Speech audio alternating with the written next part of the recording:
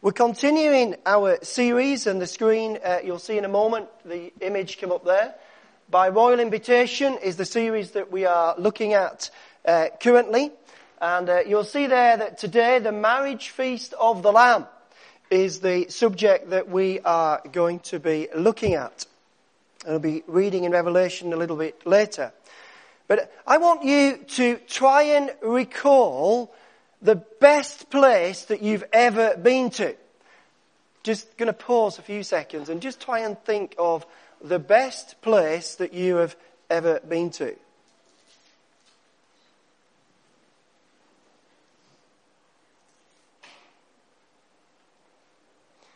It's really hard, isn't it?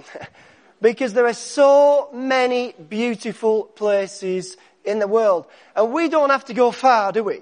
There's one or two very local beaches. We'll be having a picnic on one of these very soon, on that one. And so just this is on our doorstep. Isn't it beautiful? Yeah. There should be 4 of them. Is that 2? Gribben Head. Again, where we're going to have the picnic. We only have to go a very short distance to be in some beautiful scenery. I want you now to try and imagine the best experience that you've ever experienced. Again, I'm just going to pause for a little while.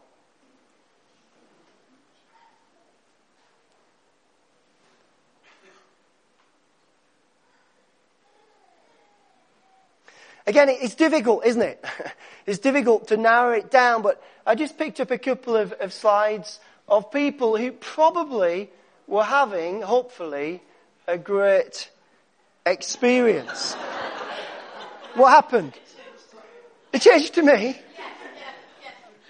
What happened there?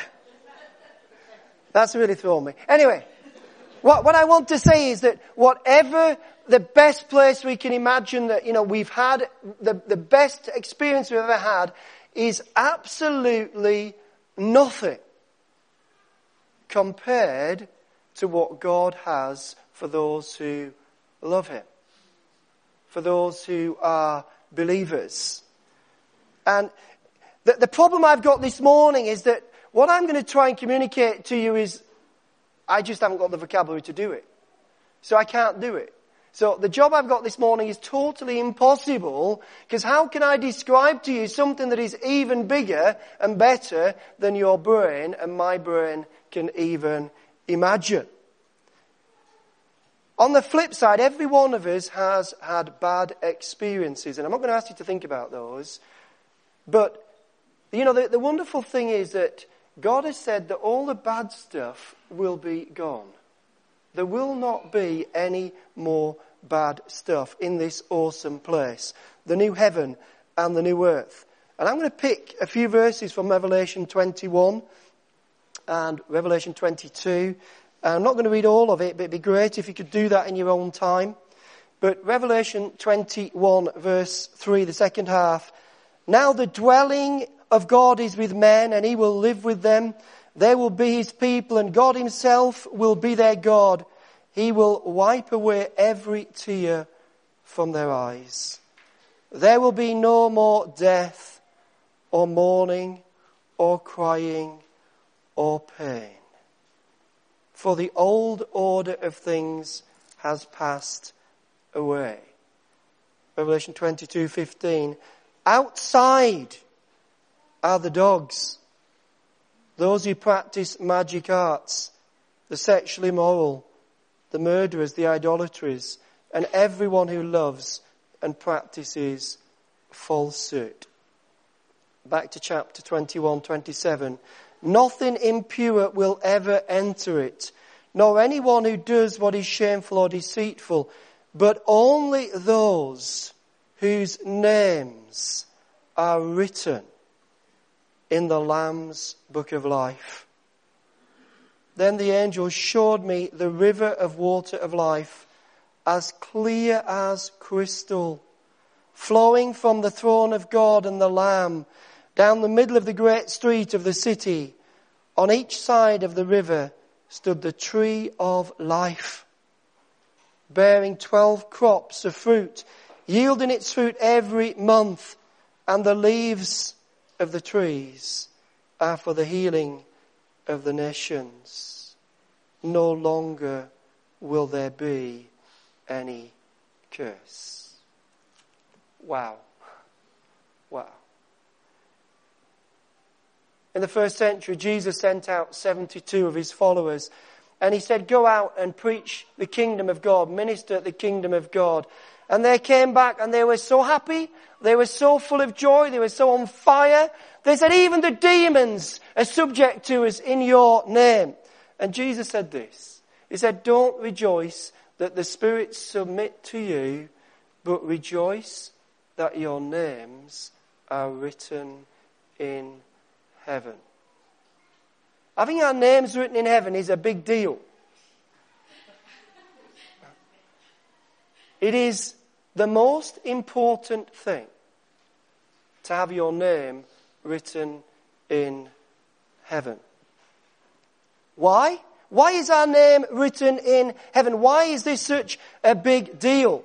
Well, it is the invite list to the greatest wedding feast that will ever take place. It is the greatest invite to the greatest event. And in Revelation 19, verse 6 to 9, we get a little taste of this. Then I heard the sound like a great multitude, like the roar of rushing water, like loud peals of thunder shouting, Hallelujah! For the Lord God Almighty reigns. Let us rejoice and be glad and give him glory, for the wedding of the Lamb has come, and his bride has made herself ready. Fine linen, bright and clean, was given her to wear. Then the angel said to me, Write, blessed are those who are invited to the wedding supper of the Lamb. It would be so easy for us to transfer our Western wedding tradition onto this event. But that wouldn't do it justice. And obviously this is far superior to the wedding tradition of the first century Jewish culture. But let me tell you what that was. It wasn't just a sit-down dinner for the guests. No, it was 7 full days of food, music, dance, and celebration. So the people who read this, they weren't thinking of a little sit-down meal. They were thinking of a week-long, full-on celebration and feast. So I want us to try and think of some of the aspects of this wedding feast, even though it's impossible to grasp it fully. And we're going to have to use things that we are familiar with to help us understand it. So I'm going to start by looking at the atmosphere. The atmosphere. The wedding feast is often an occasion with a great atmosphere. It's not that long since we had Kieran and Heidi's wedding here, and there was a great atmosphere. At Becky and my wedding reception, there was a great atmosphere. There's a picture of me that's what you were laughing at. I get it now. This was me during the best man's speech. So you can kind of get a feeling of the atmosphere. The speech was given by my son, Daniel, my only son, who I love. Well, decide for yourself. Listen to some of what he said. I've known John all my life. At times he's been like a father to me.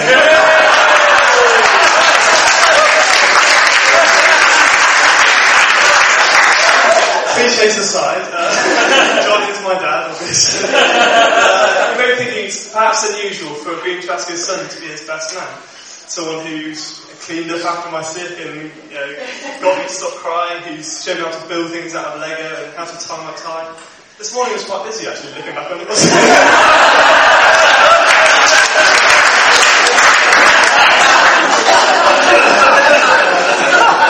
Witty, good looking, athletic. These are all attributes which I've got from my mum's side of the family.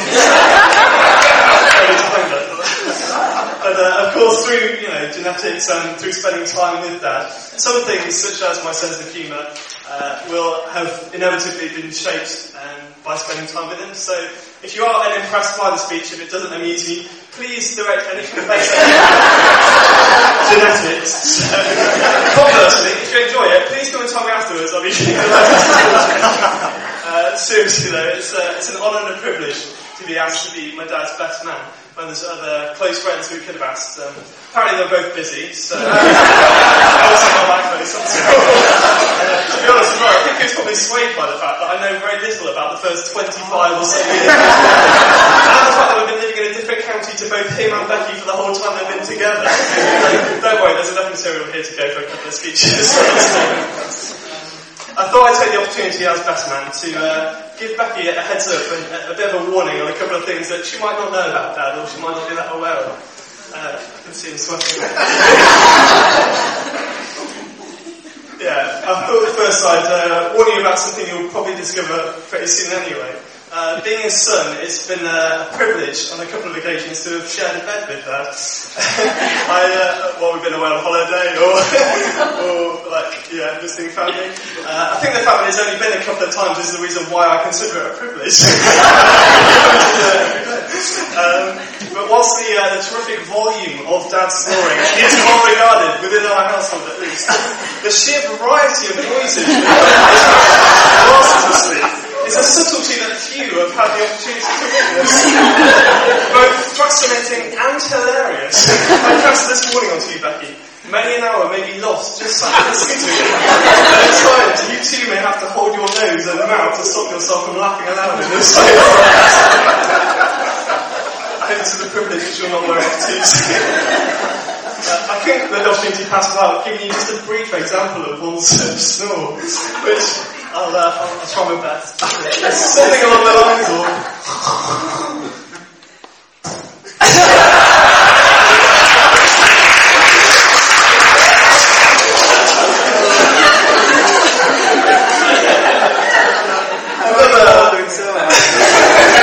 Another thing which Dad is well known for is his inspiration. It's a little bit jerky, I don't know why, but anyway, what I wanted to get across was the atmosphere. Could you feel the atmosphere? There was such an atmosphere of joy and of celebration, and it was a great occasion. So, bless him, Daniel, sharing some of my qualities with a bit of poetic license, but pretty accurate, to be honest. You know, when we think about the wedding feast of the Lamb, the level of joy that will be in that event is just absolutely stunning.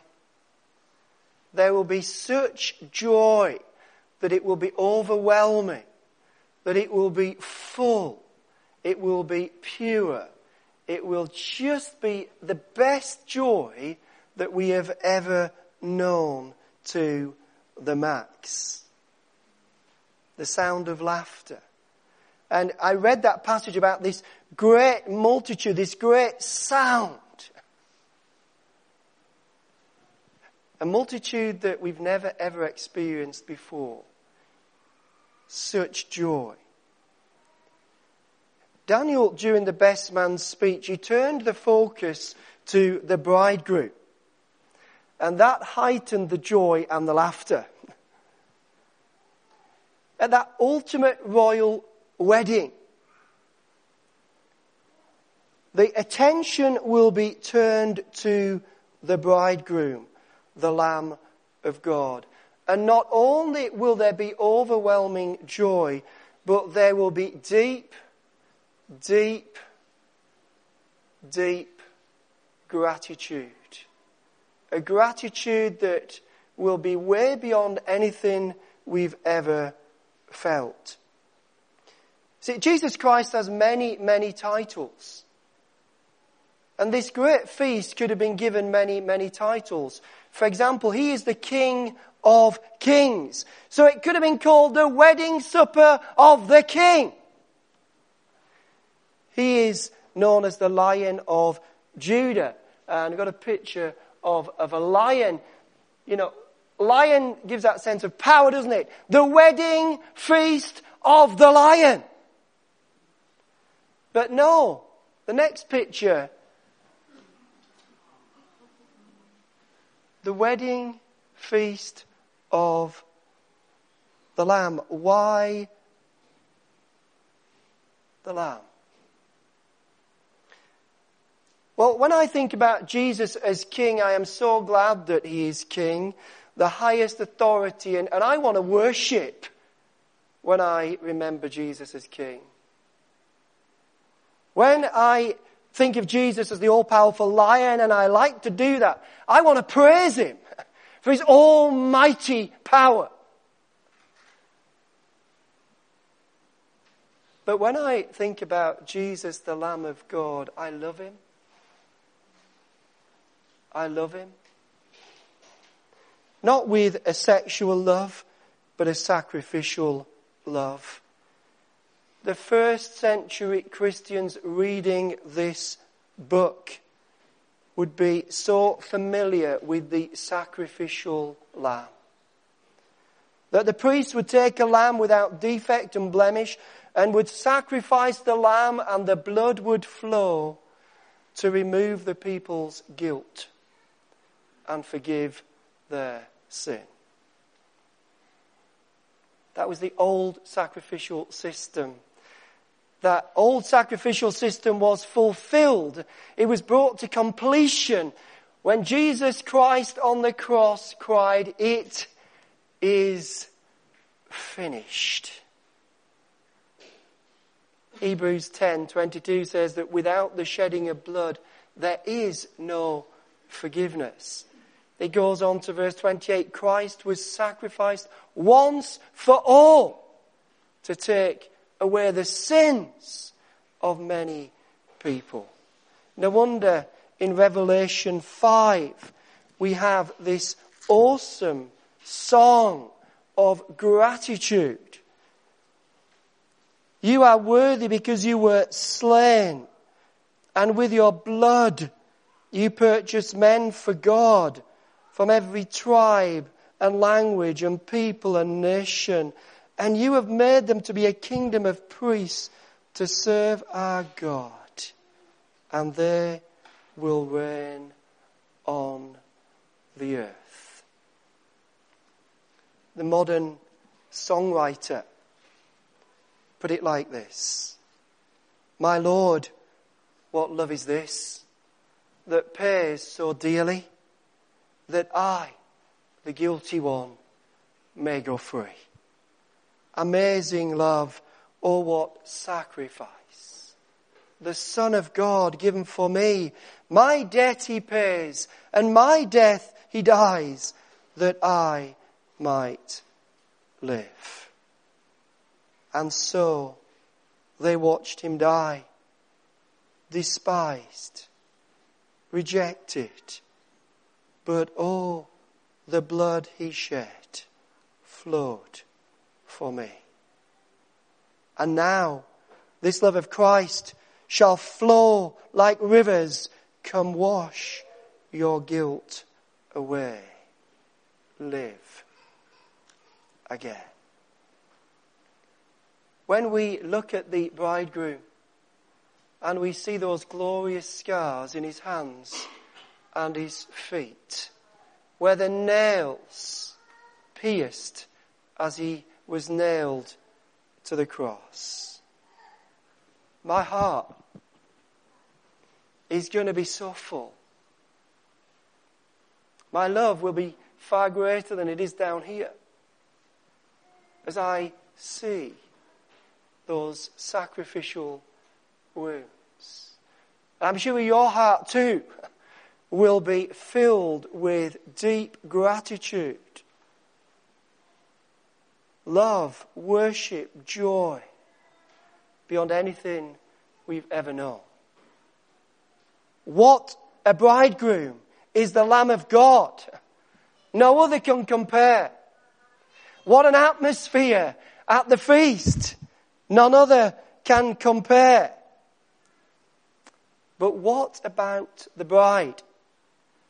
Got a picture here coming up of Becky, my bride, my beautiful bride. She was my precious princess on that day, and still is. Don't start digging, just stop.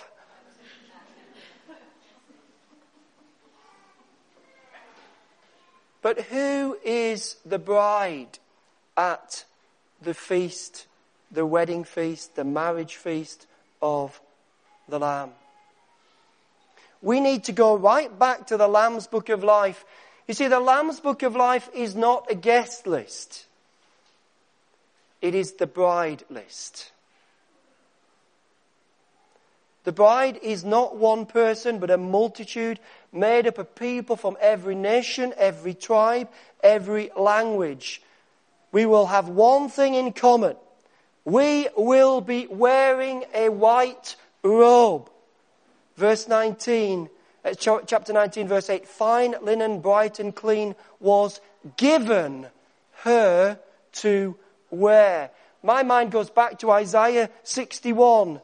A passage that's very, very precious to this church because it talks about bringing freedom to the captives. But if we keep reading, when we get to verse 10, it says, I delight greatly in the Lord. My soul rejoices in my God, for he has clothed me with garments of salvation and arrayed me in a robe of righteousness. Then Revelation 7:14, they have washed their robes and made them white in the blood of the Lamb. We are made right before God. The word often used is righteous. Only through the blood of Jesus Christ. His free gift of forgiveness. It's the only thing that can make hearts clean. Nothing else can clean our hearts. Nothing. Except the blood of Jesus Christ. So Jesus Christ, who gives us the white robes to wear, collectively we make this beautiful bride. And I wanted to find an image, a YouTube clip, an advert, something that could convey something of this concept of many forming one. And I don't particularly like this advert, to be honest with you, but it really communicates this truth. I can't find any other, so watch it. It's the Sanatex Hydrate Shower Gel.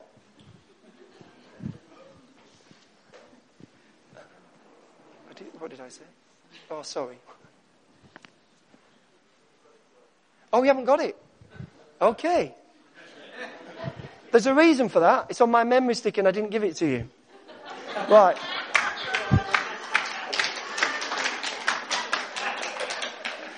Okay.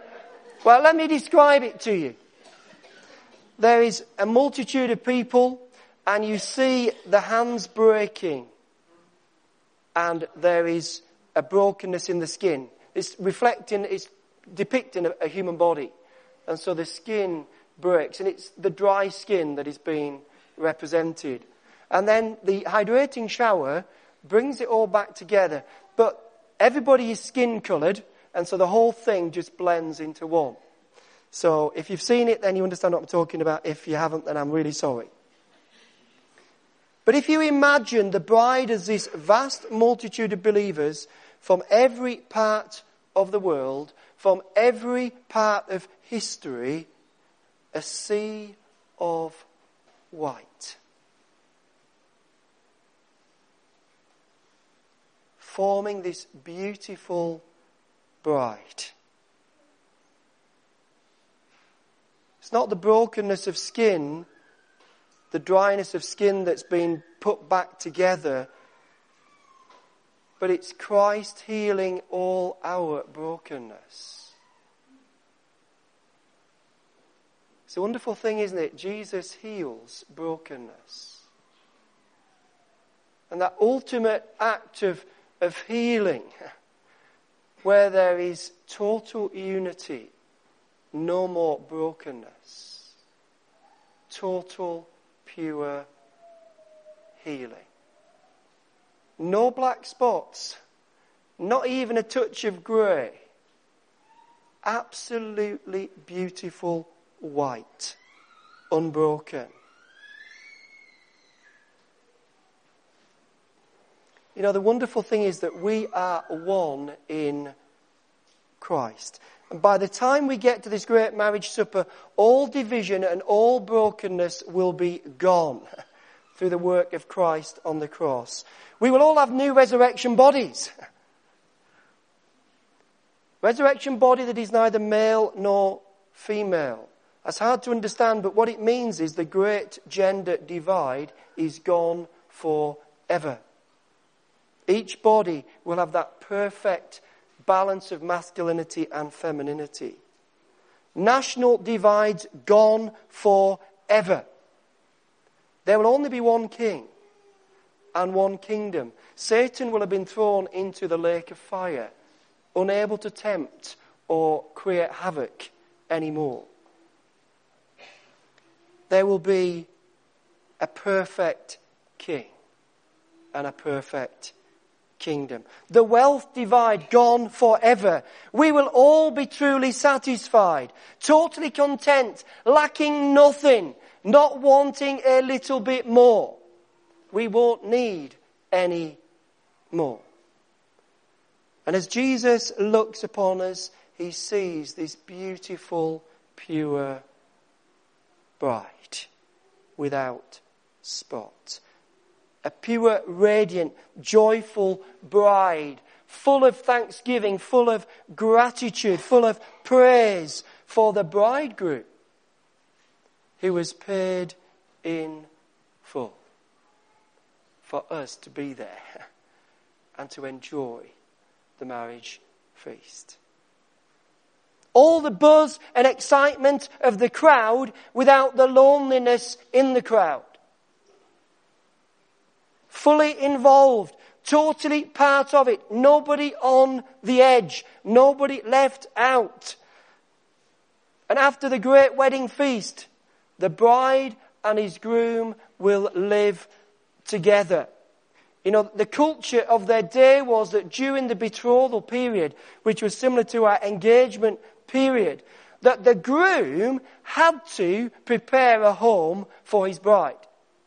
And it had to be up to scratch because the bridegroom's father checked it out. Sorry, the bride's father, not the bridegroom's father. The bride's father checked it out. So it had to come up to scratch before the wedding feast could take place. Jesus said, I go to prepare a place for you. If I go to prepare a place, I'll come back and take you to be with me where I am. The wedding feast comes before we move in God's house, God's new creation, the new heaven and the new earth. What a palace, what a place, a royal city, full of beauty, full of joy, full of peace, full of love, with no trash in it. Nothing impure in it. No fears, no worries, no negatives. All because of the Lamb who was slain. Now we see Christ through the eyes of faith. Then we will see him as he fully is. Now we know in part. Then we will fully know. All because of the Lamb who was slain. We're going to sing, it's your blood that cleanses me. It's your blood that gives me life. And this is in preparation, if the band would come up, this is in preparation for communion. We're going to have communion together this morning.